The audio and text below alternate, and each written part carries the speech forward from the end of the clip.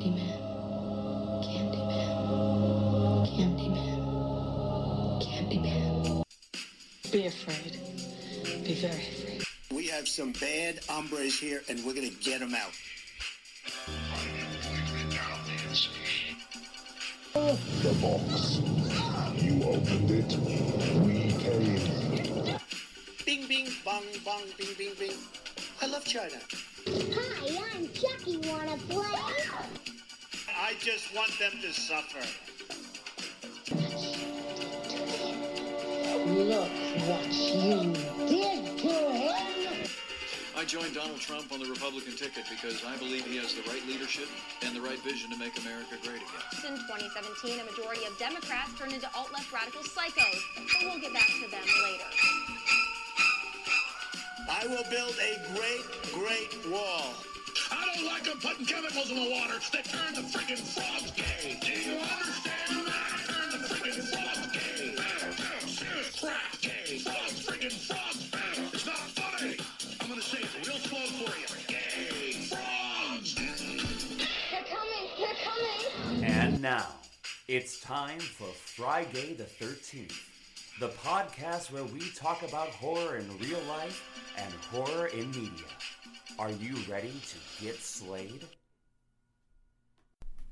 Hello, hello, hello, and welcome to the inaugural episode of FRIGAY the 13th. I'm here with my co-host, Maddie. Hi, Andrew. How's it going? How's your day? It's going well. You know, it's a beautiful day here in Chicago, and I am super excited to get this podcast up and ready. Yes, we are super excited to bring you a brand new podcast, LGBT people talking about horror in real life, such as politics, pop culture, you know, kind of whatever comes up that week, and then also about horror in movies and cinema and media. And so, once again, I'm Maddie, and I am sort of obsessed with politics and LGBT advocacy. Yeah, obsessed is a good word for you. Mm-hmm, I think so, too. You know, I'm obsessed with a few things. Zac Efron and hating Mike Pence. So it's going to be a whole lot of fun on this podcast. Perfect. But Andrew over here is an expert in all things horror movies. I wouldn't say expert. I would just say it's been a passion project of my life to really ingest everything. Girl, reclaim your time. You take on the word expert. That's what you're going to be doing. So, folks, that's what this podcast is going to be all about. Every month, we'll come to you with two segments, a segment on horror in real life and a segment on horror in entertainment. And what we do want to preface this episode with is that if you stay tuned for the entire episode, we're going to have a special segment at the end where we talk about the tragedy that is the school shooting that happened this week. We realize that this is a special issue that deserves special attention, so we do want to give it its due time, and that will be at the end of the episode if you care to listen. Absolutely, because there's one thing we believe, and that is that life shouldn't be a horror movie. And that's what happened this week. Let's keep it in the movies. Exactly. People. And so we really feel like we need to tackle this today. And we're going to do it. So stick with us. It's going to be a lot of fun. It's going to be a great podcast. And we'll be right back with some horror in real life. See you soon.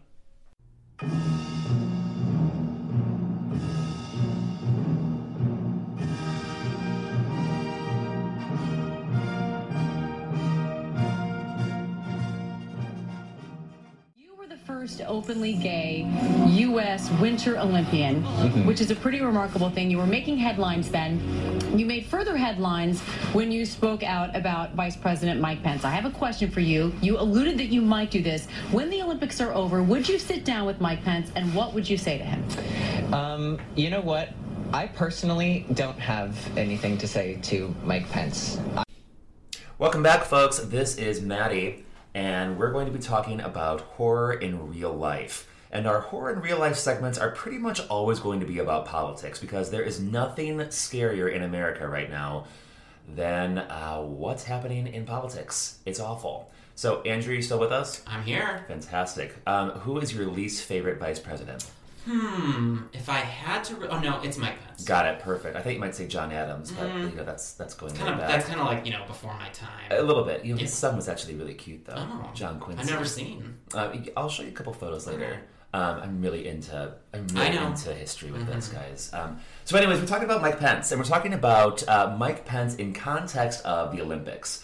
And the Olympics this year have been really, really interesting. I really hardly ever pay attention to the Winter Olympics. It's really? Just, well, let's face it, I prefer watching swimming. Who doesn't? I just love the Olympics. I love anything Olympic. You can put the idea of the Olympics and like how it brings the world together for a peaceful competition. Well, mostly peaceful, let's be honest here, given our track record with the Olympics. But it just really brings the whole world together for a reason other than war, which is really interesting and really fun for me. And of course, America's representation at the Olympics this year has been very compelling. We have 2 out gay athletes with us. And I believe this is the first time in the Winter Olympics. Absolutely it is. Adam Rippon is the first American out gay athlete at the Winter Olympics. He has become America's sweetheart, as he even calls himself, which we're totally fine with, because I believe it. I am.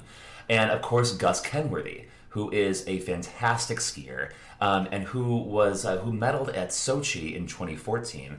But if you remember, going back then, in Russia, it's not quite as cool to be gay, and so he was actually too afraid to come out for that Olympics. I know you're really into Gus, Andrew. Yeah, I really like what he's done with his platform. I really like that he's like been very outspoken. And kind of like living his true life, you know? It's really inspiring to see an athlete on a stage such as the Olympics and not afraid to kind of like speak his truth. Well, yeah, and I think that's great because they've both been living their true lives. Yes. And that's really been one of the hallmarks of Adam, is that he's really very adeptly learned how to use this time that he has. It is very precious time that he has. He's definitely going to find a Dustin Lance Black out of this. Oh my god, entirely. And his name is Matty, and I'm right here. So I'm all for it. I don't know, Sally Field's son is coming after him. Listen, Norma Ray, you're not getting close to Adam, and neither is your son. So Adam, if you're listening to this, the engagement offer still stands. We're ready for it. I'm ready for you.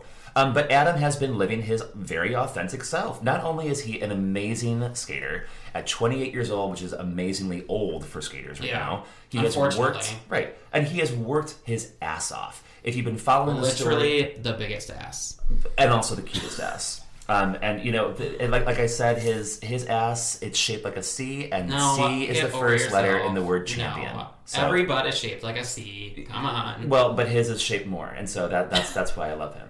I just think he has like the weirdest shaped butt. I understand that it looks great in spandex, but like it literally looks like he has a butt on top of his butt. You know what? Too, speaking about butts, just to talk a little bit about Gus Kenworthy. If you are not following Gus Kenworthy on Twitter, y'all need to get on it. Yeah. And you know what? There's a lot of tweets you got to read. You don't even have to do that. Just go to his little Twitter page and click on media so you can see all the pictures.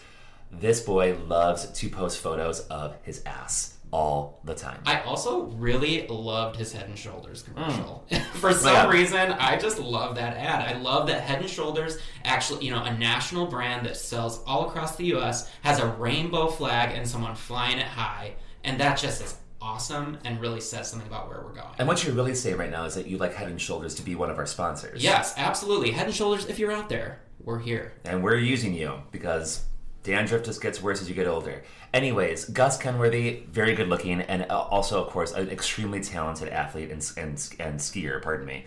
And we're very proud of both of them.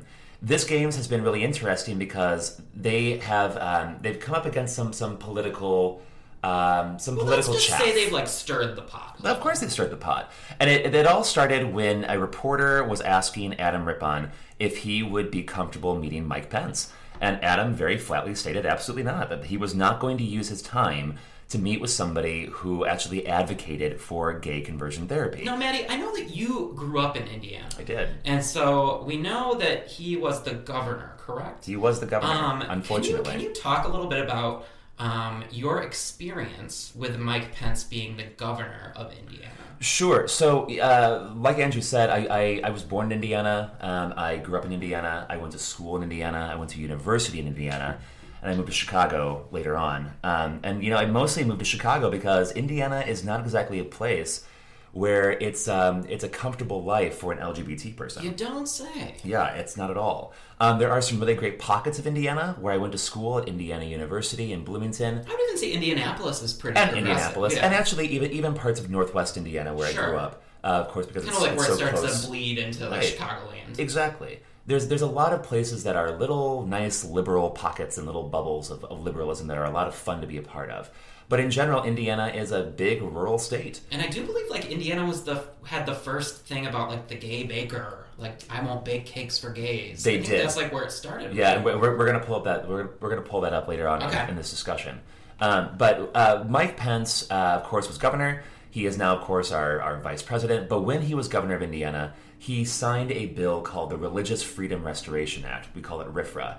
RFRA was especially terrible because it codified into law that businesses could discriminate against anybody on a number of levels. Yeah. In this case, based also on sexual orientation and gender identity.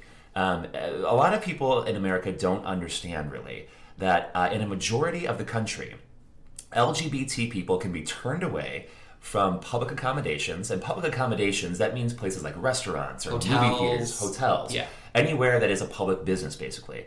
So we can be turned away because of our sexual orientation or our gender identity.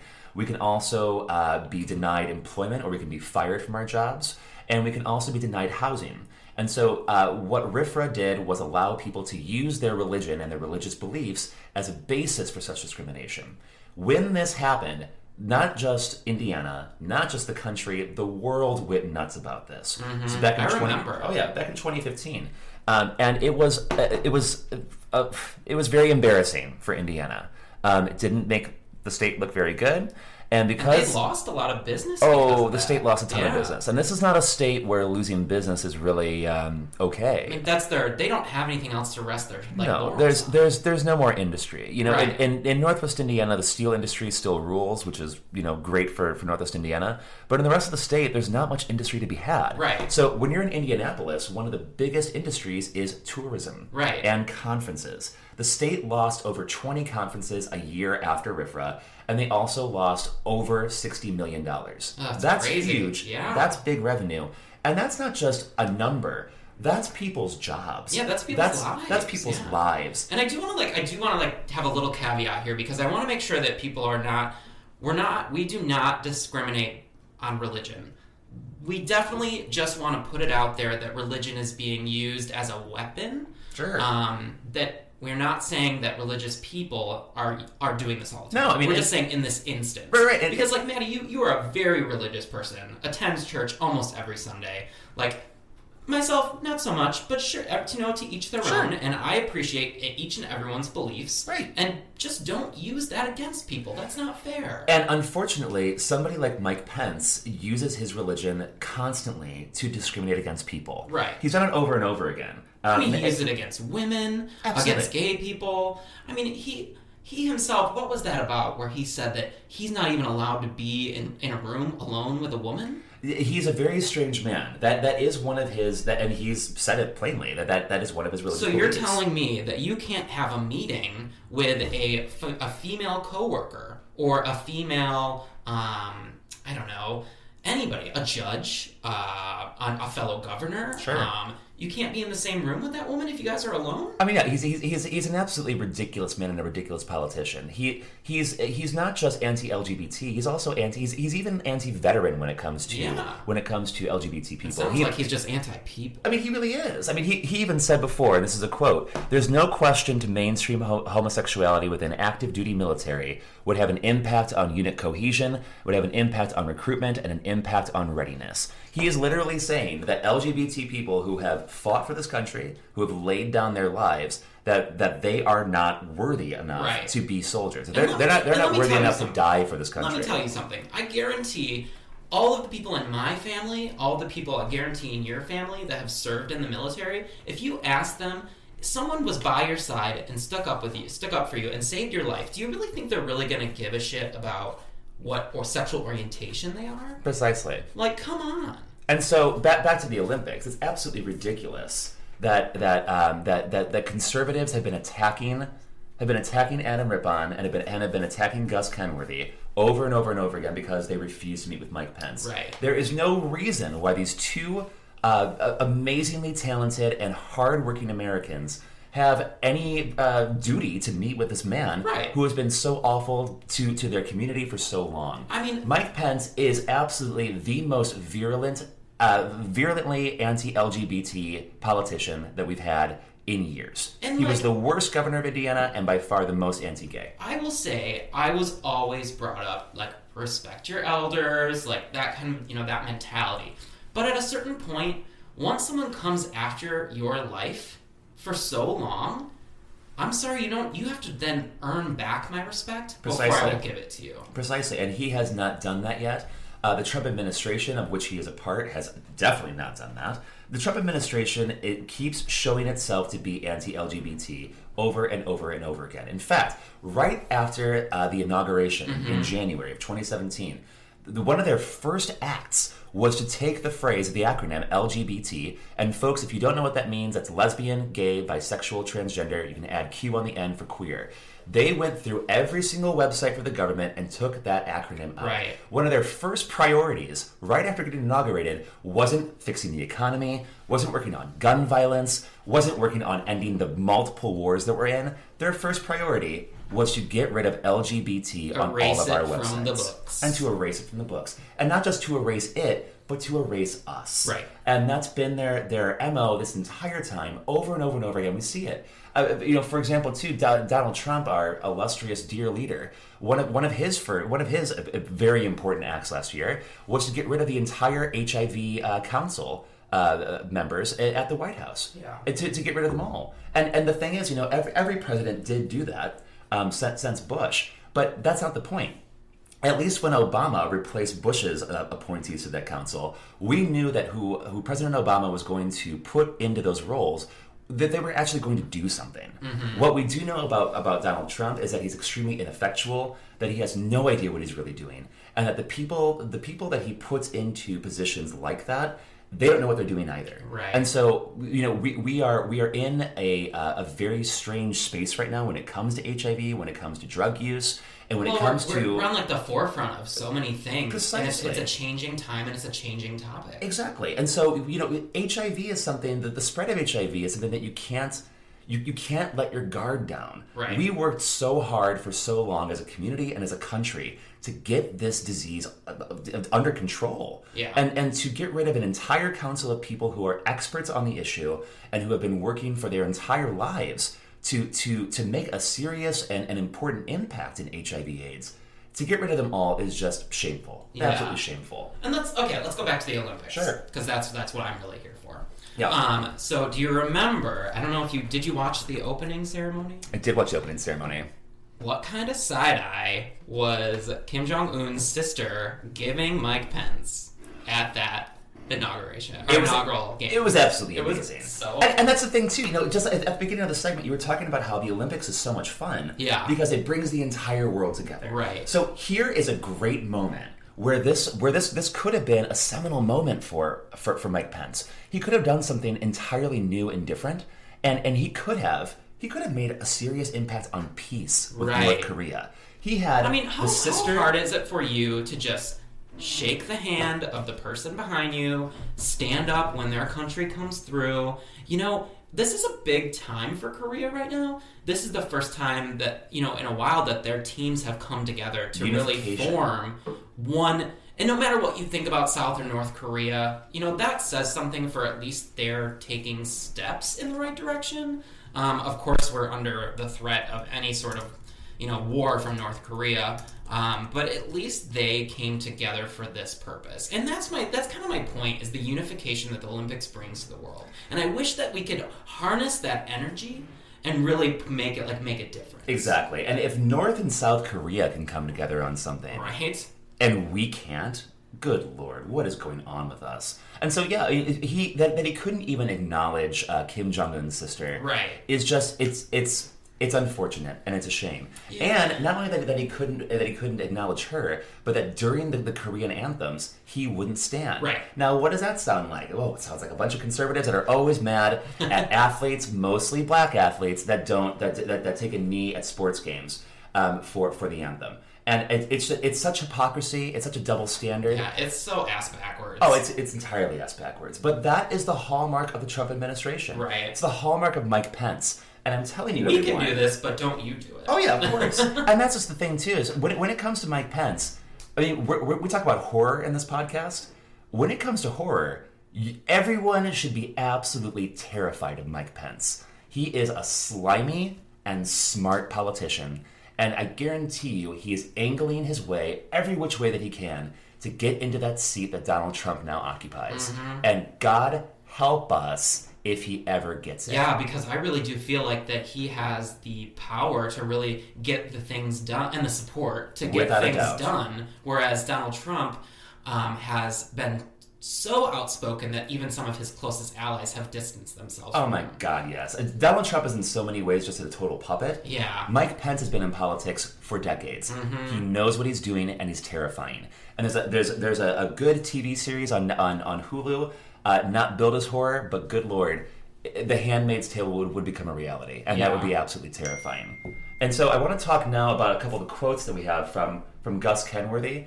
And Gus is definitely your boy, Andrew. Yes. So why don't you tell us a little bit about what he said when it came to how he had to compete in yesterday's events? Yeah, so I guess just yesterday, Gus Kenworthy finally got the chance to compete on this slopestyle event.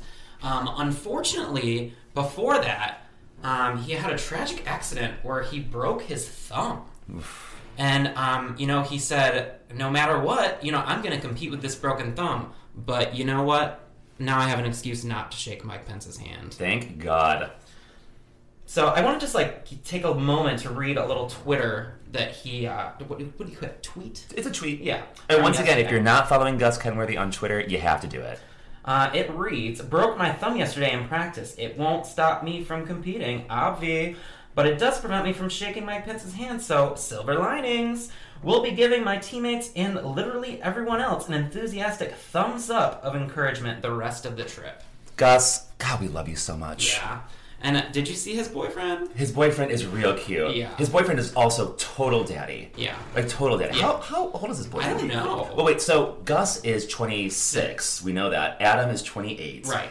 I think even though Adam looks like 18. I know, seriously. And Gus's boyfriend, he's got to be, I don't know, like he's definitely daddy status. Yeah. He's at least 40 something. And what a touching moment that NBC actually televised the kiss before his inaugural run. Oh yeah, and get ready because if you haven't seen that kiss yet, we're gonna post it on our Facebook page. So go have a look right away after you listen to this because it is so sweet and so cute. I mean, it really and so sexy. You know what it really reminded me of? Please. Is do you remember back in the day when Will and Grace actually did their episode where they kissed on the Today Show or what? What was Today Show, right? Think back right now, like that was a big deal back then. Yeah. Like wow, it's just amazing. Well, just like the things that have happened in our lives, the days gave, of our lives. It gave hope to kids like me. I think I was probably I was probably in high school at the time when that Will and Grace episode aired. Mm-hmm. Not out, going to a school of maybe 300 people, so very in the closet.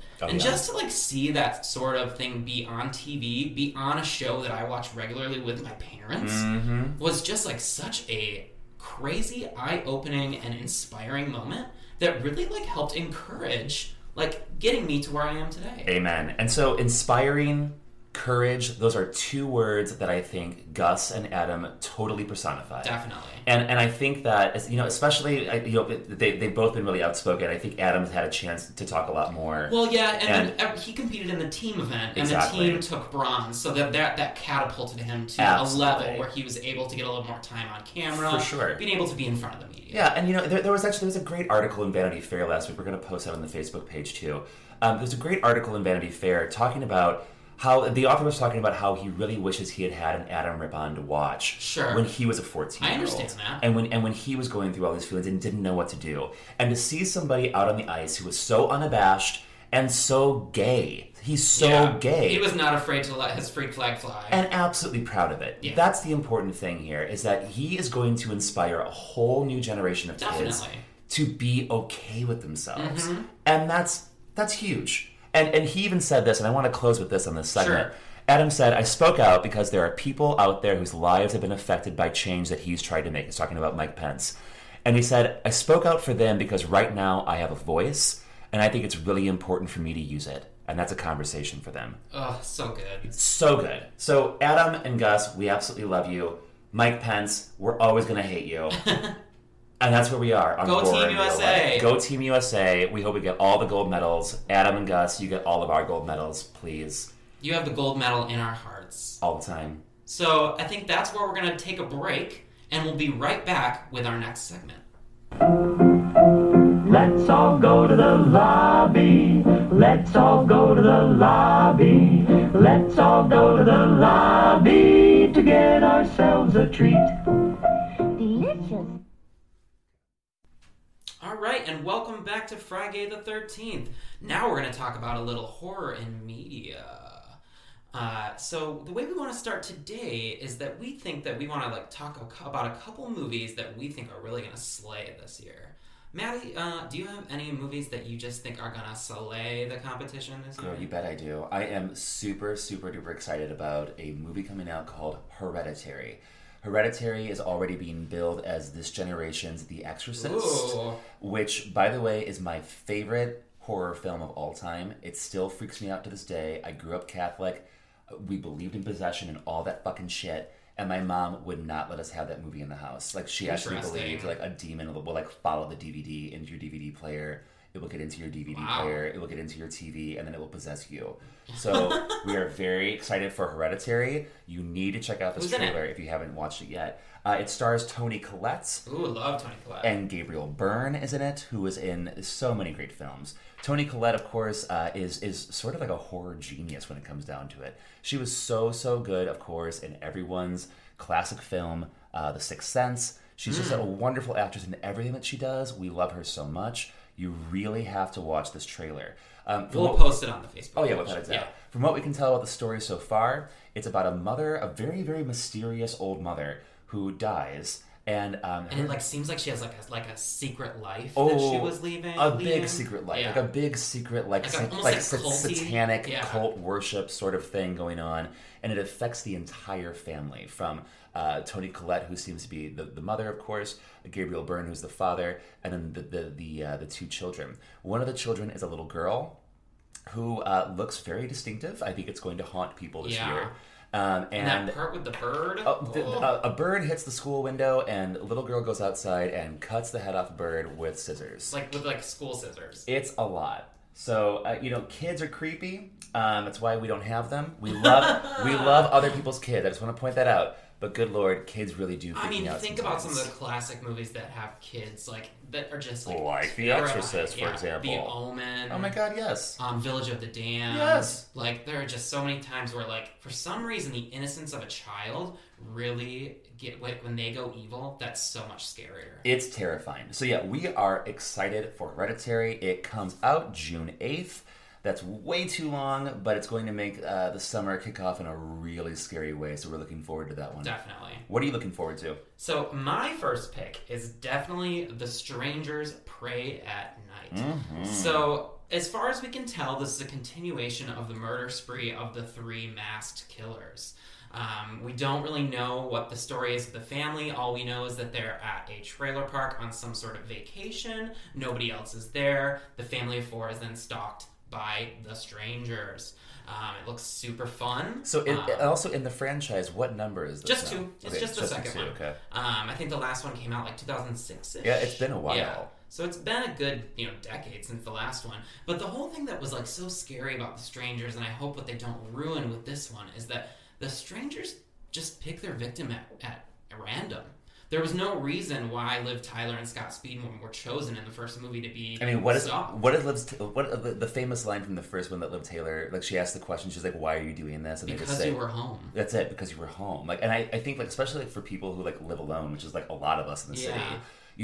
Watching that first film was terrifying. Yeah. Because that it's actually not that far off from real life. This could happen to you. I grew up in a very rural area. We didn't have neighbors for miles. Exactly. So something like that could have easily happened and nobody would have known for days. God, so there is something very creepy about that. And I will tell you, the use of the Tiffany song in the preview. Oh my God, it's so good. It's so good. It is so good. It's absolutely wonderful. Yeah, I'm super excited about that. I think it comes out, March 9th. So only a couple weeks away. So we'll definitely be covering that. Without a doubt. I actually think we should just do a retro. I think we should do the original Strangers, the new one, and we'll just call it a day. Folks who love The Strangers, get ready because we are going to be doing that in future episodes. Get ready. Yeah. You have one more movie on the list too, and this one is one that I'm also really excited about. It looks absolutely terrifying. And the movie that we're talking about is A Quiet Place. Super excited about this. It's John Krasinski from Office fame and Emily Blunt from just Emily Blunt from fame. everything. And from what we can tell, it's some sort of post-apocalyptic world where there's these, I'm going to say monsters. It's not confirmed but yet. We don't know. But they basically hunt by sound. And it's about this family that is like kind of just living with the reality of not being able to talk, not being able to make sound. Not being able to walk, not being able to eat. It's insane. From what we can tell in the preview, they're putting down sand so that their footsteps don't make noises. You know, they are signing to each other. Signing it's to okay. each other. Everyone's hungover today. Yeah. It's okay. So it just looks really cool, and I can't wait to figure out like this how it's going to play in theaters, because it's really, the whole movie is just silent. Right. From what we can tell, there's no running soundtrack. And I really do love about monster movies the anticipation of figuring out how they're going to reveal the monster. Well, we're going to talk about that in a little bit. Exactly. So, it looks absolutely terrifying. If you have not watched these trailers yet, don't worry. We're going to post them on the Facebook page so you can go watch them right away. And so that you can schedule them in your calendar for when they come out, because these are 3 really great picks to look forward to. And I think we just have one last one that we just want to mention. There hasn't been a preview yet, but I think it kind of goes along with our theme on this podcast. And that's the working title, The Purge 4, or The Purge Island. I've heard it referred to as a couple different things. No preview yet, but it comes out July 4th, fittingly. And what's so cool about the poster that they've released for this so far? It's pretty simple. There's just one red hat, and that's it. And what does that red hat say? It doesn't say Make America Great Again, but it looks just like the hat that Donald Trump wears. And it says The First Purge. So we're going prequel territory. This is a prequel. And it's going to be a lot of fun. And it's also going to be probably pretty terrifying and a mirror into our own world right now. Gosh.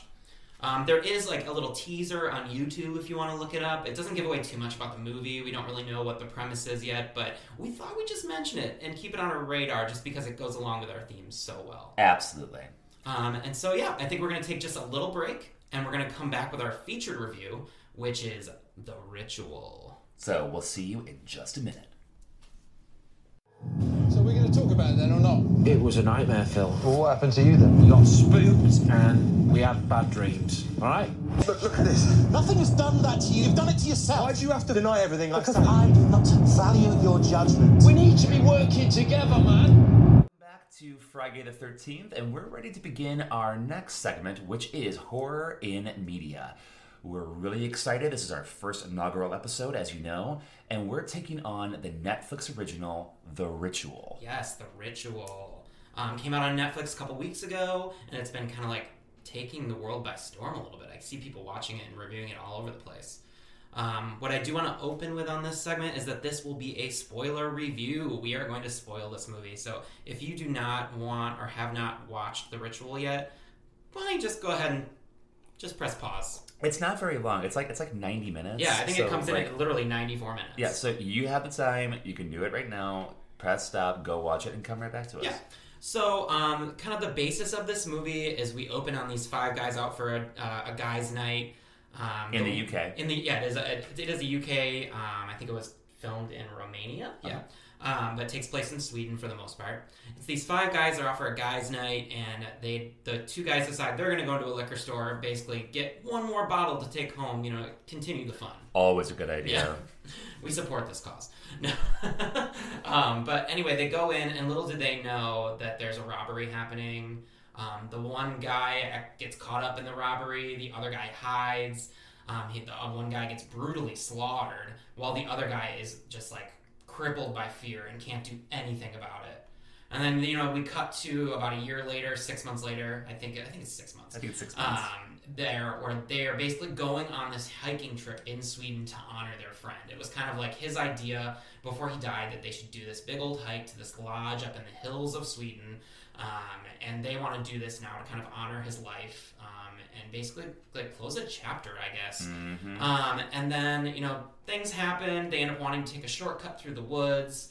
Little do they know, these woods are not your average woods. The hills are alive with the sound of murder, baby. It's rotten out there, and this is not like friendly Sweden with like wooden shoes and like little like potato pancakes kind of thing, or like little Swedish pancakes or whatever you know what I'm trying to do. Yeah, I know. You know what I mean, everybody. Listen, it's not like friendly Sweden. These people are fucking vicious out there, and they're ready to get them. And honestly, we don't, like, through the, I'd say, first 3/4 of this movie, we don't know whether it's, like, a monster, we don't know whether it's, like, people. You have no idea. We're not really sure. So, Maddie, what did you think about this movie? You know, I thought it was a really... So I had a lot of fun watching it. One thing that I really did appreciate, and it's really, like, pretty elementary, is that it was only 90 minutes. Like, I really appreciated that I could, like, come home from work, we all have busy weeks, and I could, like, watch this movie and not, like, fall asleep because I'm so tired. Dude, I cannot stand these movies that just want to be long to be long. Exactly. And, like, you know, I already have so many shows to keep up with. Mm-hmm. I don't have time for your 3-hour, like, fucking take on, like, whatever. Like, I need 90 minutes. I need it tight and controlled. Get to the point. And honestly, they did a great job with this. I never felt like the movie was lagging. Never felt like it was slow. I also really enjoyed sort of like the Nordic and Swedish spiritual themes. It was like different. Yeah. You haven't really seen like this kind of a take on these No, things. exactly, totally. And like it got into like ancient Nordic mythology. Yeah. Without the runes. Oh yeah, that's totally. like so cool. Right, and it did it without being like super overbearing also. Yeah. Like, it was a fun part of it, but they didn't make you feel like you needed to like learn all of the lore to get into this. The lore just happened in front of you. And I will say, like, the first half of this movie was super creepy. Like, you did not know what was coming. Well, and especially like if you're the kind of person like us, like I mean, we go camping in the summer, and if you like to go camping, like this is a movie that will freak you out. Because every time that I go camping, no matter how much I love talking about ghosts or UFOs or monsters or whatever the fuck, every time that I get in that fucking tent and go to sleep, I am fairly sure I'm going to die that night. Like, every single time. And so, like, you know, this will definitely play upon that for you, I think. It definitely has, like, if I had to, like, say what this movie reminded me of, is I would say it's kind of a mix between Blair Witch, Descent, maybe a little bit of The Wicker Man, if you pull in some of that stuff at the end. Yeah, totally. Like, that's kind of, like, the energy that it evoked for me. I really liked the first 3/4 of this movie. Oh, but you didn't like the last quarter. I'm not gonna say I didn't like it. It just took a turn that I was not expecting. Interesting. And I really did like the creature work. I thought that they did a really nice job of coming up with like an original monster. But overall, it just kind of fell for me at the end. I don't know. Like, I don't know if it was just because such expectations were built through the first 3/4 that like the ending was just so simple. Like, it was just like they're building up all this mythology and all this like mystery, and they're just like, oh yeah, it's just like a cult worshiping this like monster out in the woods. That's which does sort of like, you know, when I think about like creature films like this, sometimes I do wonder like, okay, so there's a creature, and you know, just that if you know, to remind you, obviously that they every night that they have to go camp, so they're all camping in a cluster, and sometimes I think to myself like, it's a fucking creature. And it's coming to the camp. Why are you taking one of them at a time? Just eat them all. Yeah. Like they're all literally, like they're all right in front of you. It's like me like at like a buffet. Like, I'm gonna get both like chicken wings and the ribs. I want them both. Yeah. So like get the chicken wings and get the ribs all and just like time. Go for it. Like, you know what? Yeah, but, have a fucking mashed potatoes too if you want. There's something interesting about this creature though, because it plays with like your mind. And I'd love to get your take on this, because at first, I thought it was showing them like their fears. Yeah. But then when the guy, when the two guys are at the end and the guy's being sacrificed, he sees his wife. Yeah. So that's not necessarily something he'd be afraid of. But like, what is that? Does it? You think that it just shows you like what you want to see, or like what you're most thinking about, or like reflecting about? Well, you know, it was interesting because throughout the movie, when the fear parts would happen, when they were seeing their own fears play out in front of them, I was wondering, okay, is that actually a power of the creature? Right. Is it a power of the cult, or is it just them? Does this creature just exist? Are they just doing their own things? Or was it a dream? Or was it whatever? We don't really know. It does get played off as a nightmare. Right. One of the characters, the character played by Robert James Collier, Hutch, he called it a nightmare specifically. So, you know, that's something to think about. I don't know if it was actually created by the creature. As a viewer, you know it's not a nightmare because he has physical wounds on him.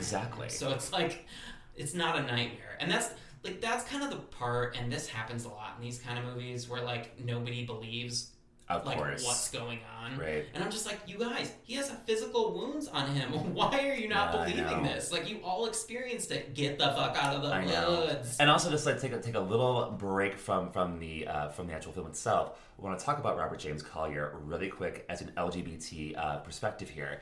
Robert James Collier, if any of you watch Downton Abbey, which is definitely not a horror series, he played Thomas, who was the gay character. Oh, in I didn't watch series. Downton Abbey, so Downton that's Abbey, interesting. one of my favorites. I love it. I think that I was actually born to be rich. So Weren't we all? Weren't we girl, all? please. So that was it's a show that really appeals to me. Anyways, it's really nice because I think a lot of us in the U.S. don't see Rob James Collier do a lot. We don't see him in many movies or many series for that matter. So it was really fun to watch him play something entirely different. Sure. It was definitely it's a very English film, and these are all English actors. But it was great to see him like not be in Downton Abbey doing some whatever. I mean, so, he looks pretty good. and he looks great. He looked great all during Downton Abbey, and he was such a bitch in that show. Oh, really? Yeah, I mean, his character Thomas was always the one that was sort of like putting the wedge into everything. Ugh. Such a troublemaker. Typical gay. Oh, entirely. You know? And the big love story of Downton Abbey was Anna and Bates. And he just always had to get in the middle of it. He was just such a shithead. Although in the show, he really did have some really great redemptive moments too. Sure. That made it really fun to be an LGBT person watching Downton Abbey. Sure. So, anyways, it was fun. It's fun to But see him in this. In this movie, he plays kind of like the sympathetic guy. Oh, like, he absolutely is. He's kind of the connecting of the two worlds. So there's the two guys that kind of blame Luke for the death of Robert. And Luke is the main character, yeah. folks. But then there's this guy in the middle. What was his name again? Hutch. He kind of plays like this guy who's like, you know what? We need to all get along. We need to all like move on from this. And then of course they kill him right away. Right. and actually, it's funny that you say, oh, what was that guy's name again? Because that is actually one of the criticisms that I have about the movie. Is that it's honestly it's a little hard to hear what they're saying now and then. Yeah. And I don't mean it's because they have an English accent. No, I think it's like some of the sound mixing. It's just honestly some of the mixing. Like, for example, when you learn about the creature, when you learn about just like a little bit of the lore behind it, some of the characters mention here and there what that is, but it's really hard to hear and get a little bit of it. Yeah. And like I said before, it is nice that it wasn't heavy-handed. I didn't have to read a book about it. We didn't have like this epic like dialogue driven, basically like, just like giving you all the plot. Absolutely. Like they served it to you a little bit at a time, which I can appreciate. A little bit at a time, but I do wish that we could have heard it a little bit better. A little bit more clearly. Yeah, sure. That would make more sense to me. I tell you what though, there were some creepy moments in this movie. Oh my god! Like where he wakes up in the middle of the night, like I think he's like getting a snack or something, and he hears something outside of the tent. It's very like Blair Witchy. Oh yeah. And like that's where I was getting a little confused. I'm like, is this a creature or is this some sort of like person? Oh yeah. Like what is this out in the girl, woods? I was right back in my tent in Wisconsin. Yeah. Like when I get up in the middle of the night to have a chip, because by the way, everybody, I love chips. And like and you're up awake by yourself and you're wondering, is it real? And you can hear everything. You can hear absolutely everything. If you're not somebody who goes camping, you got to understand when you go camping out in the woods, no matter where you are, it doesn't matter if you're by a city, for God's sake, you hear everything. Because all that protects you from the outside world is like a thin sheet of like, I don't know, nylon, whatever the fuck it's made out of. But your tent is thin. Like if something wants to get in there, it's getting in there. It's getting you. You are not safe when you go camping. But that's also part of the fun of it. Mm-hmm. You do go out there as a vulnerable person. You're not safe. You do have to sort of face the elements in a new way. So it really plays upon that very well, I think. Yeah, I really did like that moment where like the tent just like gets lifted off the ground and you're like, holy shit. But it kind of was stolen a little bit from that new Blair Witch film. Same thing happens in that movie. So I don't know if that was just like, I'm sure it's just, it is whatever. Yeah, I think it's almost like it's just like a motif that sort of has to happen now. I mean, how can you have a tent and have it not get snatched up by some like creepy ass monster that's it's like a fucking like half tree, half deer. Yeah. I mean, what is this damn thing? I don't know. You know what I mean? I was watching it, I was thinking to myself, this is like an Ent from Lord of the Rings. Yes, you know. But like Gandalf came and put a spell on it and made it like a fucking deer. Do you know if this creature is like based off of like actual folklore? Or is it something that they just kind of like, dibbled and dabbled in different folklore? I think it's a little bit of a dibbling and dabbling. Yeah. Because I tried to do some specific research on this film precisely, and maybe it's just not out there, maybe the filmmakers haven't really talked about it yet, on precisely what their primary source material is. But all signs point to this being all about Nordic mythology. Sure. And I think a little bit about Swedish mythology in particular. But basically, Scandinavia shares a lot of the same mythology. So it's kind of all together.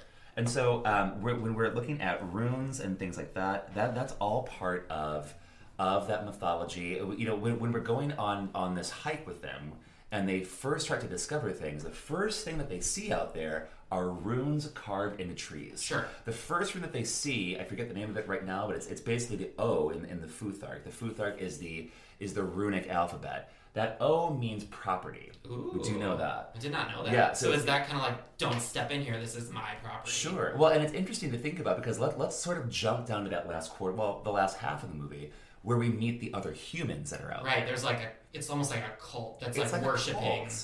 And so, what we learn about these people is that not only are they in legion with this creature, they sacrifice people to it, but they also reveal that they have abnormally long lives. Mm-hmm. So there's some sort of like eternal life thing going on here too that we don't like get a full... Right, it's like basically like, if you continue to do this for me, you're going to continue to live. And what's really interesting, though, is like, would you really want to live that life eternally? I mean, they're out in the middle of the woods with like no electricity. There's some sort of witch there, and I don't know if I would necessarily want eternal life if that's going to be my life. No one looks very happy. I know, they're all haggard. And everyone. Okay, number one, everyone looks tired. That's number one. Like, they definitely had a casting call for like the biggest bags under your eyes. Yeah, and it also looks like too, like not only are they're stuck worshiping this damn like tree deer all day. See, that was my question. Like, are they stuck there doing this, or are they doing this on their own like behalf? That's a really great question. You know, looking at the other part, like later on, when the whole house gets burned down. Yeah, and by the way, the very end. Remember, folks, we're assuming that you've actually watched this right now.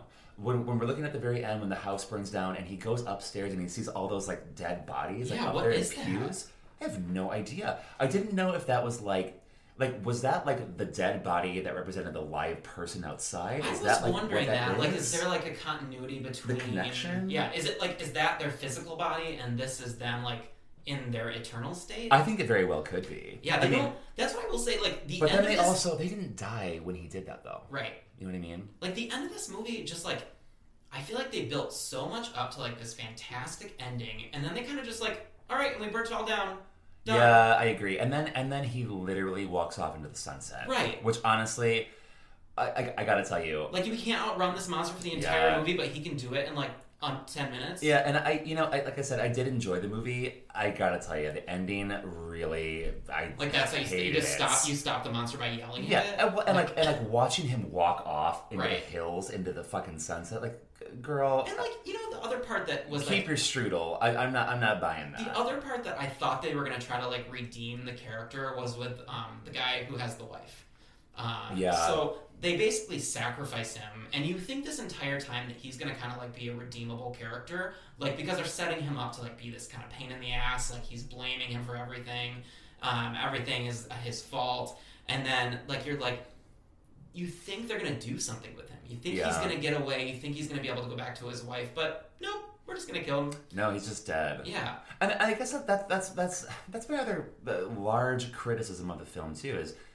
In the end, what's the point? Nothing really happens. Yeah, like what's the point? It's a journey through guilt for this one person, but I gotta tell you, I don't really understand why I care about this one person so much. Is he absolved? Is he absolved of this guilt now? I mean, it seems like he absolves himself.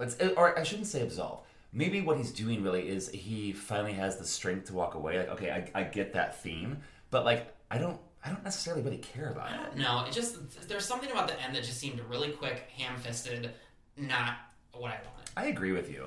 I want to talk about one interesting thing, and that's when Luke and the other guy that I can't remember right now, I believe his name is Dom. It is Dom. When Luke and Dom are captured by the people, when they're in shackles, when they're in chains, this is when we start to learn about what their religion is and what they're doing. You're talking about the cult. Yes, the cult. And so there's one woman there that speaks English.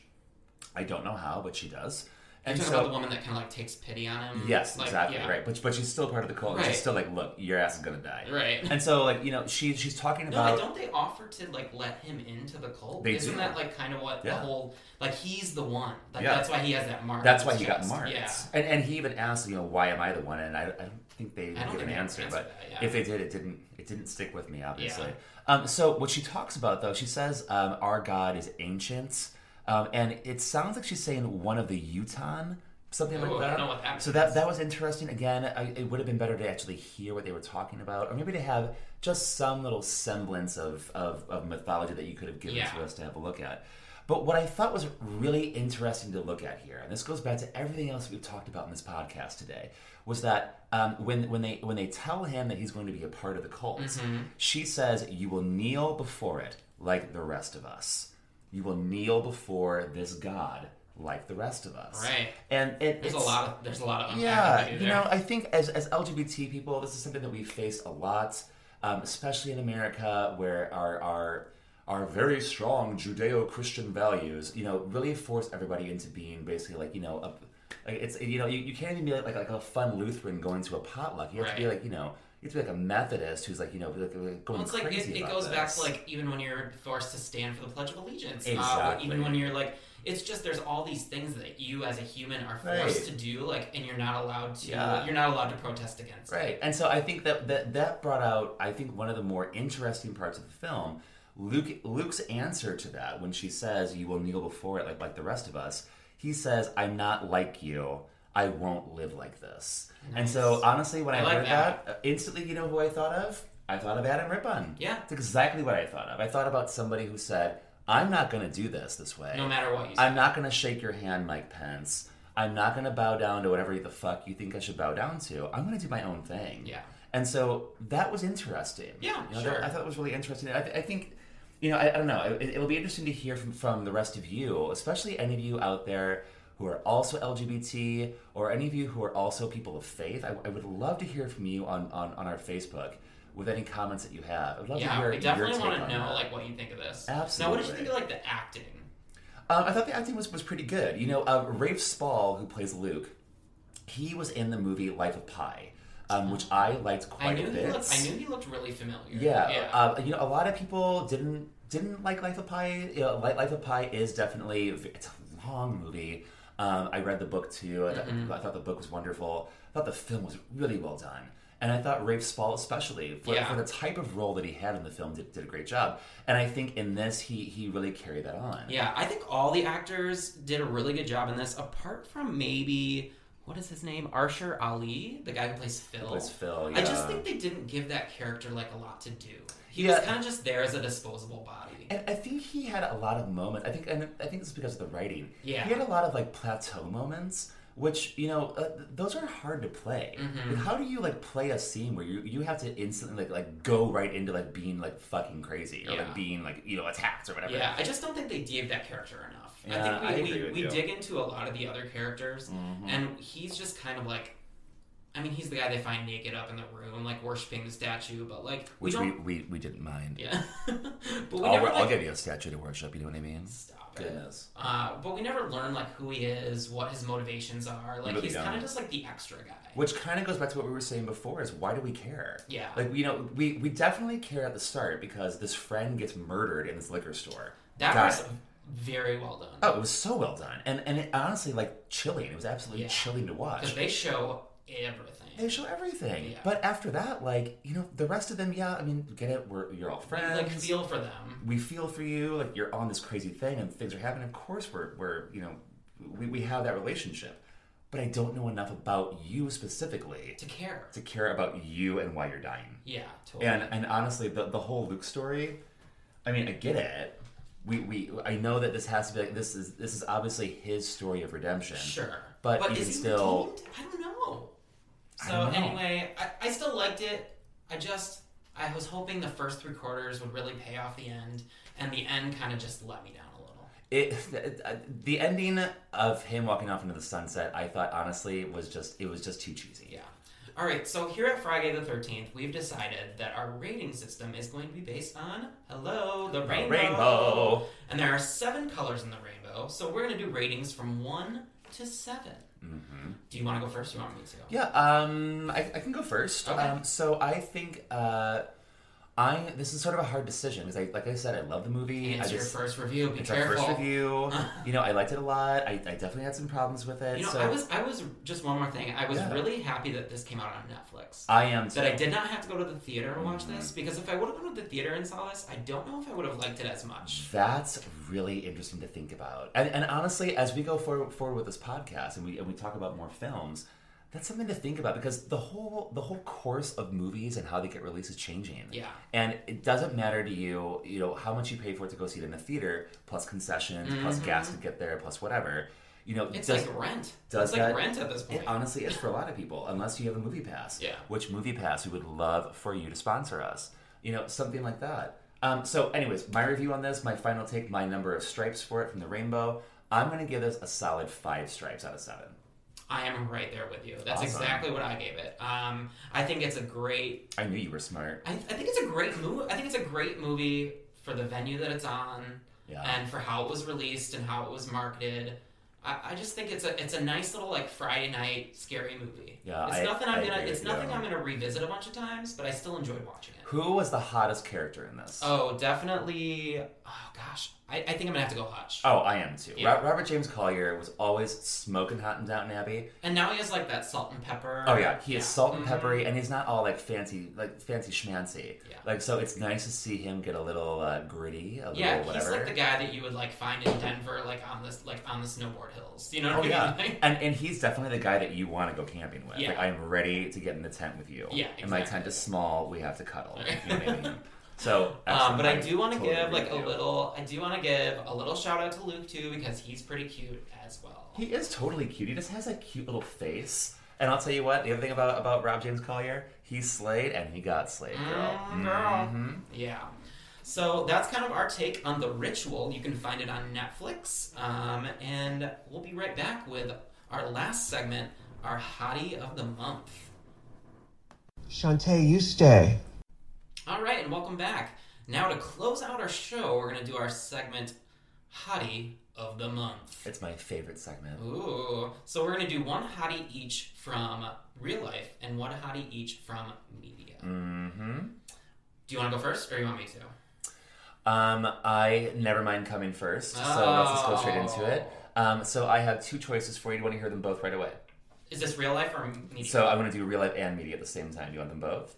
No, do one at a time. Okay, so we're going to start off with my hottie in real life. This will come as no surprise to any of you. Adam Rippon, you win the gold medal this week, baby. You are my hottie in real life. And he's my hottie in real life because he is inspiring, because he is courageous, because he is smoking good looking, and because he's so amazingly talented and such a hard worker. I absolutely love him. And once again, my offer of an engagement completely stands. Well, I'm already married, so I can't, get any of these guys, but I can still look, right? Yes, you can, girl. So, as no surprise, also, my hottie of the month in real life is Gus Kensworthy. What? I mean, look at him. He's such good looking. He's so good looking. His Head and Shoulders commercial. I mean, those shoulders. Come on. Once again, his Twitter feed. Don't forget. Yeah. And I'm also gonna throw a little separate thing out there for his boyfriend, because him and his boyfriend together, they look real good. We're talking daddy material. Yeah. Daddy, you came to Pyeongchang. You are my daddy. Yeah. You are my daddy. It's really good. I'm really inspired that he even competed, given that he broke his thumb. He had some sort of other medical issue that he had to have drained the day before competition. Just all of those things, I would have been like, I'm done. I'm good. I bet he got drained. Oh. So now talking about our hottie in media, I have one for you, and I'm ready to talk about it right now. Sure. I want to hear about Chadwick Boseman in the new Black Panther movie. Oh, he is interesting. Smoking hot. I love this movie right now. I have not had a chance to see it yet because it just came out. I've had a really busy weekend. Did you see the Avengers with Black Panther? I did, absolutely, yeah. So you know, kind of his character. Oh, for sure. And I think it's absolutely wonderful this movie is coming out right now. I love that people of color were all over this movie. Obviously the actors, but not just them, the producers, the director, everybody. This is a black film. Yeah. And it is smoking hot, and it's so I can't wait really to see good. it. Everyone loves it. And I think it's an important movie for right now. And just like Adam Rippon with us as LGBT people, I hope that Black Panther inspires a whole new generation of African American kids. I really do. So my hottie in media is Darren Criss. Oh. Darren Criss on the season of American Crime Story, playing Andrew Cunanan. He is riveting, scary, and really like he's insane. Yeah, like he it really is scary. Yeah, like the way that every episode you're just waiting for him to like kill people, and you're like, oh my god, this is so like you're on your edge of your seat the whole time. Oh, yeah. And he is carrying this performance. Oh yeah, and this should not be called the murder of Versace. This should be called the Andrew Cunanan story. I totally because agree with this you. Versace is just the icing on the cake with this stuff. Oh yeah, it's so good. I highly encourage people to watch it, and I think Darren Criss, you're headed for Emmy territory. Oh, totally. And you know, like for the young girls out there that weren't alive during this story, I mean, I remember when this all happened, and like I lived in Chicago, and that was when Marilyn Miglin's husband got killed by Andrew Cunanan, and so like you know to have this whole story replayed now. It's really interesting stuff, and riveting and terrifying. And it does play into the LGBT community because they didn't catch him because they were just like, well, he's just murdering gay people. Who cares? Exactly. And I think we've heard that theme over and over and over again in this ridiculous country. Yeah. So that's my hottie in media. And I think that about wraps our show. So if I'm not mistaken, this is our first episode of FRIGAY. The 13th. Thank you very much. And what we want to encourage is that you go onto iTunes, not only subscribe, but also just like leave us a little review. Please. I think what we're going to do in the future is we're going to take all those people that give us reviews, put you in a little bag, and like shake it up, pick one out, and maybe send you a little prize. Yeah, like, and those of you that don't get prizes, I'm going to put your names on my wall. I'm going to worship you every morning. Yes. Like I'm going to sing a hymn to you. I'm going to like...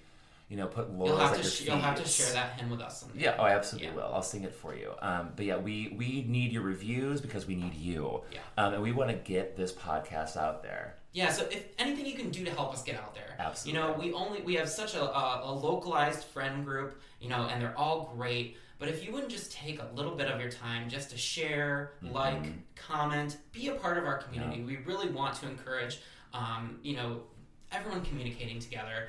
And we will say to the haters out there, we're going to delete your comments. We're going to ban you from our page. Because guess what? This is our thing, and we get to cultivate it the way we want. And listen, you do not want to come after this bitch. Right. Like, let's just put that out there right now. I will read you to filth every day. I will drag you to hell. Yeah. So don't try it all you want, but we will delete you. Yeah, we have no problem. So I just want to say thank you so much to my co-host. Oh, thank you. Thank you to you, honey. This was really a lot of fun. And also, thank you to our producer, Michael. Yeah. If you didn't hear him, he just said, woo. Michael's done a great job of keeping us informed and keeping us moving throughout the podcast and helping us, just giving us some tips and everything. We can't do it without Michael, so thank you very much. And I do want to overemphasize that, you know, we are going to be going into a different territory after this. We're going to talk about the school shooting. So you can either stop here, and this is kind of going to be the format normally for our podcast, or if you'd like to listen, we're going to go into a little bit about the school shooting and overall gun violence. So, but we hope that you'll stay with us. Yeah, this for is sure. a really important topic. Yeah. So we'll see you in just a few moments. Yeah, we'll see you in a few. Thanks a lot. People are going to keep saying, oh, this is just another shooting. It's never going to happen to me. But what happens is when you don't take action, things like this eventually will happen to you. And that's not acceptable. And that's why I call on people to stand up, talk to the congressman, talk to people, and don't stop fighting, because children will continue to die if we don't take a stand now. What we really need is action, because we can say, yes, we're going to do all these things, thoughts and prayers. What we need more than that is action. Please, this is the 18th one this year. That's unacceptable. We're children. You guys are the adults. You need to take some action and play a role. Work together, come over your politics, and get something done. All right, welcome back to FRIGAY the 13th. This is a special segment where we're going to be discussing the Stoneman Douglas school shooting in Parkland, Florida. This just happened last Valentine's Day, so February the 14th, 2018. Where 17 people were killed by I guess a man, 19 as a man. It's amazing. Wielding a AR-15 into a high school. So, Maddie, do you want to just open up with kind of I mean, we're obviously we have condolences and. Oh my God, of course. I think if there's any sort of horror in real life that we never want to see, it's when our kids get killed. Yeah. Or to not feel safe. Or to not feel safe in any way possible, and that's what really occurred there. And life shouldn't be a horror movie. And for a lot of families, not even for a lot of families, for an entire city, that's what it turned into last week. An entire country, and you know what, an entire world. Let's not forget this is what the 19th shooting in 2018. Exactly. I mean, it's the 18th school shooting so far in 2018, which is just beyond comprehension. And if my numbers are correct, and they're probably not, I believe this is like the 280th school shooting since 2013. I'm pretty sure. Which is just a staggering number. There are so many takes on this, and we're all yelling at each other, and there are so many stances being taken, and there are so many principles on the line. It's a really confusing place to find ourselves as a country. I think like what we really need to remember is that when we're talking about this is the loss of human life. Oh, without a doubt. This is not just someone that you look at on TV or someone, a character in a movie. This is your brothers and sisters. Yeah. This is your moms and dads. These are the people that you could lose at any moment. Yeah. And I think what we have to remember is to always keep that in mind. These are not fictional fictional characters. These are actual human lives being lost. This is real. Yeah. And it's when you go over the timeline of the day, which I've read a few articles either from New York Times or Chicago Tribune did a good one. Vox has had some really great coverage of the entire incident. You really do see the sort of mundane aspects of it all that really do just chill you to the bone. I mean, what this very young man did, 19 years old, he took an Uber from his house to the school where he had also, I did not know that. Yeah, he did, where he had also been suspended. The house where he was staying was the house that belonged to his friend's family. This friend took him in after his mother died last year. The mother died from pneumonia. The mother was an adopted mother. Nicholas Cruz had a pretty bumpy life on the way. His adoptive parents both died. Mm-hmm. It seems as though he probably has some attachment issues amongst a whole host of other mental health issues. There was a report today that he may also have had fetal alcohol syndrome. Mm-hmm. So there's a whole lot of things that happened to this kid that never got rectified, and suddenly now we find him to be a mass murderer. Right. And so he left the house that day, and on his way there, his friend that lived with him at the house, he texted his friend. You know where his friend was? At school. He was at Stoneman Douglas School, and he was asking what room he was in. And just before he got out of the car, he texted him and he said, "Yo." He got out of the car, and this was right about when school was about to be dismissed, got out of the car, went into the school, pulled the fire alarm, got all the kids out in the hallway, well, a lot of them anyway, shot them up. When he couldn't do any more of those, he went classroom to classroom, breaking the windows and shooting inside.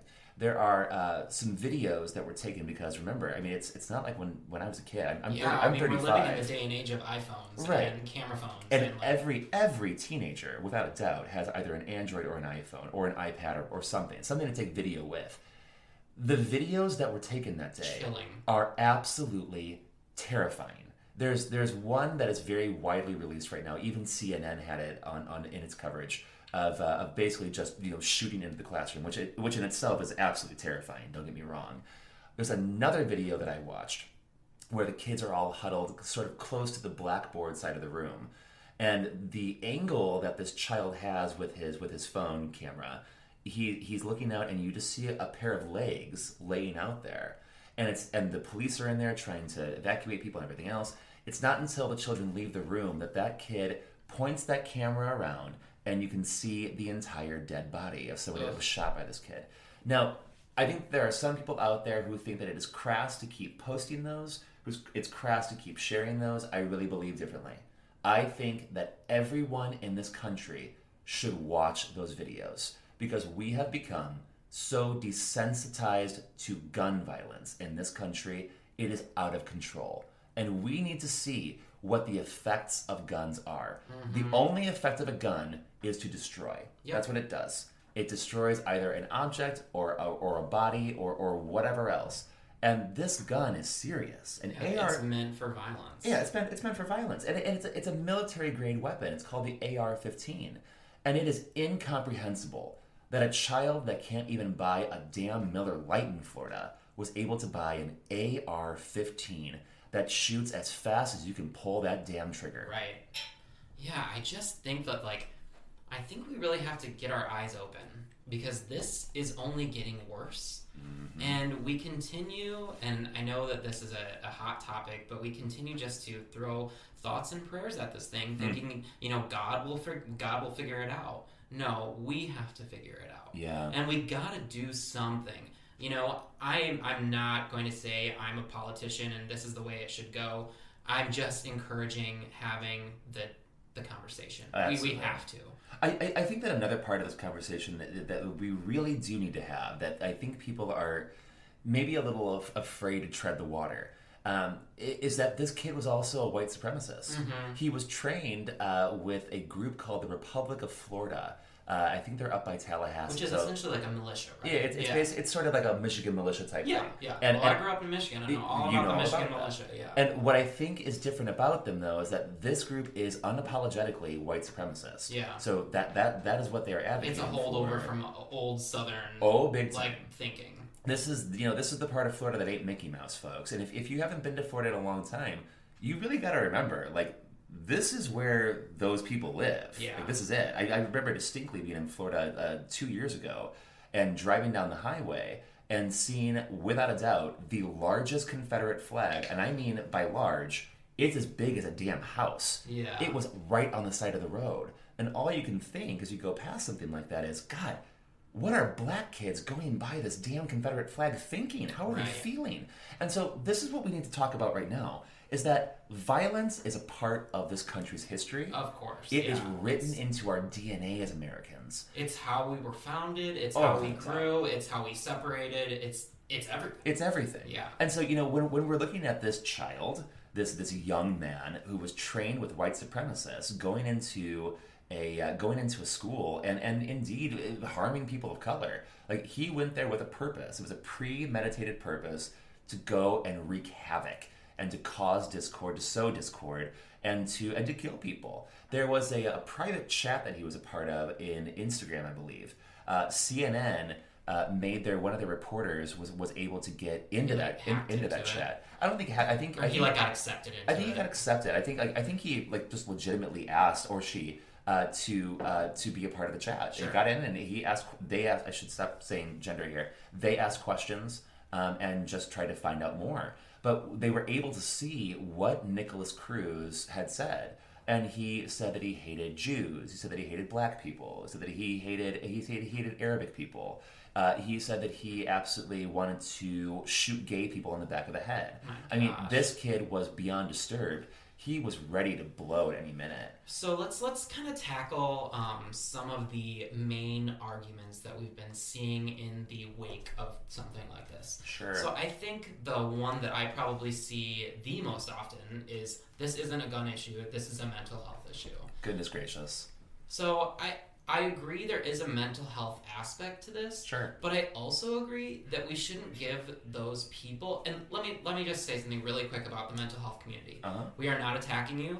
We are with you, and we want you to get the help that you need. Yeah. And we want you to live your lives just as much as we live our lives. Well, and not only that, but I mean, you're talking to someone right now who has mental health issues. I just want to make sure that we don't demonize people with mental health issues, because I think that's what we're doing. Well, and that's just the thing, is that's what the right is doing right now. Because, mental health issue, but this kid had mental health issues, and he slipped through the cracks over and over and over again because there was no help for him. Right. Well, and it really comes down to, so you're basically telling me this is a mental health issue, but then you're also taking away health care from people. So how are they supposed to get that help that they need? I mean, it was easier for this kid to go buy an AR-15 than to go to a therapist. Right.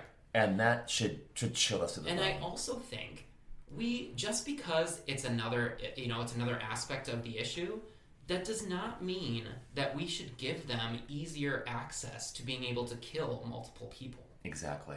I mean... I agree with you entirely on this. I think that as a country, we're constantly looking for a cop-out. Yeah. For an easy way out. And, the same people who are saying, oh, well, it's not a gun issue, it's a mental health issue, are the same people who will turn around and go, well, this kid is just evil. Well, you can't use evil as an argument. That's not fair. Because evil is entirely relative to anybody. And it's what's evil to subjective. me, it's subjective. Yeah. What's evil to me is not evil to you. What's evil to them is not evil to me. That is just a throwaway, because in the battle of good and evil, no one's ever going to win. Right. That's just human nature. You don't know what evil is. We don't even know if evil exists. So that's not a fair argument. If we want to talk about mental health issues, even with conservative folks, which I encourage. That's fine. fine. To have a discussion about mental health issues. That's great. I think mental health parity and getting treatment for mental health is absolutely important, and I wish that were the case in this country. And I wish it was accessible for everyone. Absolutely, because it's very expensive. It's not. Yeah. And so, we get it. That is an important part of this. But the other part of this is guns. Yeah. And America has more guns than any other country. Right. So this is not just about an uptick in violence because people are crazier these days. It's because we have more guns. Well, and we have made this a culture of being obsessed with guns. Absolutely. Like, we are just obsessed with being able to destroy. Mm-hmm. Like, whether that comes in the form of war, whether that comes in the form of wanting to shoot things in your backyard. Yep. Why are we so obsessed with wanting to destroy? Sure. I mean, I don't get it. And for our audience out there, we've said this before, but we live in Chicago. Yeah. Chicago is a very violent city, and there are a lot of falsehoods being spread out there by the right. That we have the strictest gun laws in the country, and look how good our laws are doing for Chicago. It doesn't really matter when we're 45 minutes from either border of Indiana or Wisconsin, where you can easily get a gun. Exactly. So I'm sorry, that's not right. You can't say that. Or frankly, where white folks in either of those states buy those guns at gun shows, right, and then pass them on and sell them to people here in the city for a big, huge profit. Right. So it's easy to get a gun here. We do have strict gun laws, but those gun laws don't matter when you have these guns coming in from all over the place. Yeah. It's absolutely terrifying. And when a typical weekend in Chicago, when it's warm out, you're going to see not just like single digits dead, you're going to see double digits dead. Especially in the summer, if you've never been here before, it is crazy. The city becomes every alive. weekend. And we're lucky. We live on the north side, which is fairly non-violent. There are some shootings up here. But if you live on the south or west side and you're a child, you are living your life in fear quite often. Yeah. I mean, it's absolutely, it's heartbreaking. And I only mentioned Chicago because it's not like we haven't had a gun crisis going on in this country for years. So it's not just one school shooting. It's not just a bunch of school shootings. It's every day in America. Yeah, it's a culture now. It's a culture. And, the gun industry makes so much money off of this. So much money that it's almost beyond comprehension, the billions of dollars that they are able to make off of this all the time. And sorry, listeners, the Chicago radiator seems to want to be going off right now. So. You know what? Is that a radiator or is that my ghost? Yeah. But seriously, I mean, this is a problem in this country for sure. And we need to find a solution. And I think really like what we need to really reach down deep and understand is what's more important. Is a gun more important, or is the loss of life more important? And I love this term of responsible gun owner, but you know what? Do you need that gun? Exactly. Do you need it? Do you need it to live? Because these people are losing their lives because you need this gun. And I'm just not buying the argument that people do anymore. Like I said, what I hope is that on this show we're always going to take stances that we really believe in, and sometimes Andrew and I ourselves might disagree. We do quite often. Exactly, yeah. And sometimes you might disagree with us, and that's totally fine. But when it comes to these things, we really need to start taking stands on what we actually believe. And so what I personally believe is we just don't need guns. We just don't need them. And I don't understand why people are valuing their supposed right to a gun over the lives of children. And, I look at it that way because both sides of this issue have failed to protect children. Mm-hmm. And you know why we know they failed? Because it's still happening. Because it just happened last week. Yeah. And so, bravo to those kids at Marjorie Stoneman Douglas High School, those brave and courageous kids that have survived this. A tragedy. That this is going to change the course of their lives. It's going to affect generations upon generations. And these kids are standing up now, and they are saying, you know what? We're going to be the last school shooting ever. And people are asking them why. And they're saying, loudly and proudly, because we're going to make it that way. Yeah. And so, I don't know if you heard about this, but on March 24th, so just next month, the kids are actually organizing their own March on Washington. Good for them. And I believe it's called March for Our Lives. And it's going to be sort of a walkout kind of thing, which I think is absolutely awesome. And I think it's going to be something different for politicians because they've never faced a March on Washington by children. Right. Ever, as far as I know. They've faced it from the LGBT community, they've faced it from Native Americans, they've faced it from women, of course. Yeah. But from children like this, I don't think ever. And I don't know any politician that could possibly commit political suicide by telling these kids that just went through this atrocity that they're wrong. Yeah, or to go home. Or to go home. Like, who on earth could you possibly be to do that?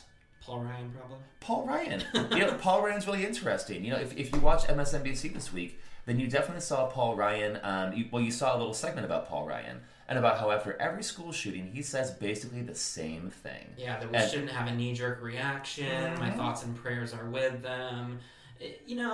If there was ever a time to have a knee-jerk reaction, it's now. This is now. When we are reacting to tragedy is when the most change will happen. Completely agree with you. Just think about all the things that have been outlawed because of one thing happening. One guy brought a bomb onto a plane in a shoe. Yep. Guess what? We all have to take our shoes off now. One kid got killed by lawn darts way back when. In the 80s. What got banned? Lawn darts. It's absolutely insane. Yeah, I just don't understand how we can't really reach this understanding of what's really going on here. And it shouldn't surprise us at all, right? Yeah, especially as LGBT people. In 2016, when the massacre happened at Pulse nightclub in Orlando, Florida, also in Florida, by the way, when that occurred, I was affected very deeply by it. I was with somebody then who was actually from Orlando. I had been to Pulse. Yeah, you had been to Pulse. That was really hard because we knew that could have happened in any gay bar across the country. Just think of any typical Saturday night in your 20s where you're out with your friends. Sure. This could have happened anywhere because we've let it. Exactly. We've let it get to this point where it could literally happen anywhere, anytime. Movie theaters, supermarkets, nowhere safe anymore. And even elementary schools. Right. And that's the thing is that, when we saw Pulse happen, I remember thinking to myself, because I'm, as you folks know, I'm really into LGBT advocacy and I try to do a lot of work wherever I can. I remember thinking this could be something that actually changes things for us, for our community. We hoped. Maybe seeing the bodies of, I can't remember how many died right now, but I think 50, about 50 people. Maybe seeing the bodies of 50 gay people, 50 LGBT people, I should say, pardon me on that, 50 queer people dead on a dance floor, that might change something. And it didn't. Yeah. Maybe seeing the bodies of 20 elementary school students. Hello, Sandy Hook. In Sandy Hook. Maybe that will change something. Didn't. Maybe seeing the bodies of almost 60 people at a country music festival in Las Vegas, dead on the ground. Maybe that will change something. Didn't. And so now we're faced with the latest, which is 17 dead people at a high school, 14 of them students, 3 of them faculty and staff. Maybe that will change something. I think we need to really prepare ourselves for either a yes or no there. And, of course, my biggest hope is that this will be the last one. This will change something.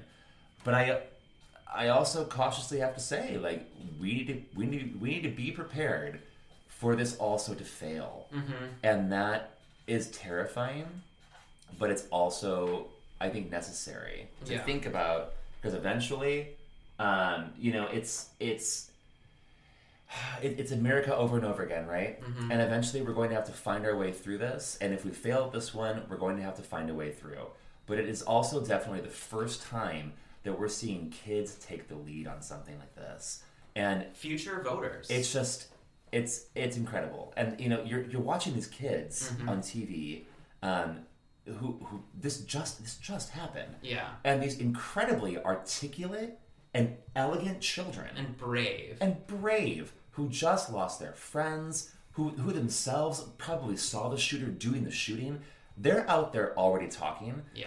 They have a courage that the rest of us don't. Yeah. I don't know if I would be able to do it. I mean, my God almighty. These kids I've barely been able to get through this. Oh, I keep getting tears in my eyes every 5 minutes. Yeah, I mean, how can you not? Yeah. Because it's just absolutely insane what these kids have had to go through. And at such a young age. I mean, this is not something that you would want an adult to go through. But now it's happening to kids. Exactly. Like, it's just so disheartening, and just, when are we going to wake up? When are we going to wake up and understand that this isn't ending the way that we're doing things now? I agree. There's a change that needs to happen, and we need to really think about what that change needs to be, and then we need to put it into action. Because if we just keep thoughts and prayers in our hearts, it's not going to do anything. It won't do anything. I would encourage everyone to, write their local senators, write their, local politicians, all of them. And even on the local level, too. Yeah, I mean, every little bit is going to help push the needle in the right direction.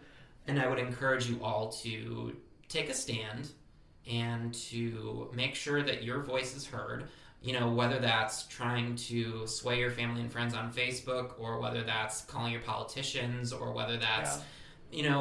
doing whatever you can do. It's all nobody should tell you what is right for you to do. Sure. You do you, and we'll all come together to form a larger group of positive thinkers. And I want to say one more thing on that Sure. level too, because I know we have listeners back from our hometowns, back from where we're from, where guns are a lot more popular than they are in Chicago. Yeah. And I want to talk directly to you right now, and I want to say I know that we disagree on this. I know that I have a hard line that is the exact opposite of yours. All I'm asking you to do is just think about the children that died. I want you to think about the parents and the funerals that they are about to go through. And then I want you to actually think about whether you would have the courage to go to those parents and tell them to their face that you need these guns. Mm-hmm. You think about that. I really mean this. And I'm not trying to be mean to you. I'm not trying to degrade you. And honestly, I'm saying think about that. Would you have that courage? Military-grade guns. And, come on. Exactly. Why do you need that? No one does. You don't. And I also want to point out, this might be a good place for us to close on this. Sure. Thinking about what President Obama had to say after the Sandy Hook massacre in Connecticut. I'd love to hear it. And he gave a speech that was... it was really incredible. I remember watching that live when it happened, and if you watch it too, you might remember him tearing up throughout the entire thing. And in the course of the speech, he said this: "This is our first task, caring for our children. It's our first job. If we don't get that right, we don't get anything right. That's how, as a society, we will be judged. And by that measure, can we truly say as a nation that we are meeting our obligations? Can we honestly say that we're not doing enough to keep our children, all of them, safe from harm? Can we claim as a nation that we're all together there, letting them know that they are loved and teaching them to love in return? Can we say that we're truly doing enough to give all the children of this country the chance they deserve to live out their lives in happiness and with purpose? We're not doing enough, and we will have to change." And I'll tell you, years later, those words still ring true. Absolutely. And President Trump, I know you'll never listen to our podcast. I hope one day you do. But I'll tell you this. If you don't get it right, if you don't start to think in a different way about this, the blood, it's on your hands. Mm-hmm. And I think that's where we'll end things. Absolutely. We want to say thank you so much to all of our great listeners for taking the time to listen to our opinions and listen to, just us talk about things and just really get it out there. We encourage you once again to find us on iTunes, subscribe, leave us a review, all that good stuff. But I think what we really want to say is thank you so much.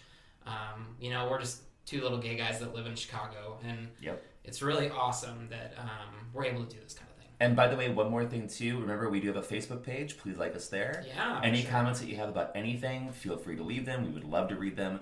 If you have any more messages that you want to send to us, you can either message us on Facebook, or you can also email us at FRIGAY13, that's FRIGAY13 @gmail.com. So feel free to send us any messages that you have. Yeah, and if we get reviews and emails in the future, we'll definitely read them on the show. Oh, for sure. Yeah.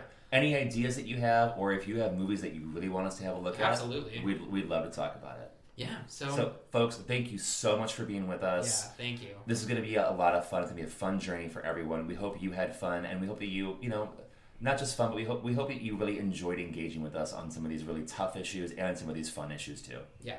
All right. Thank you, guys. Have a great night.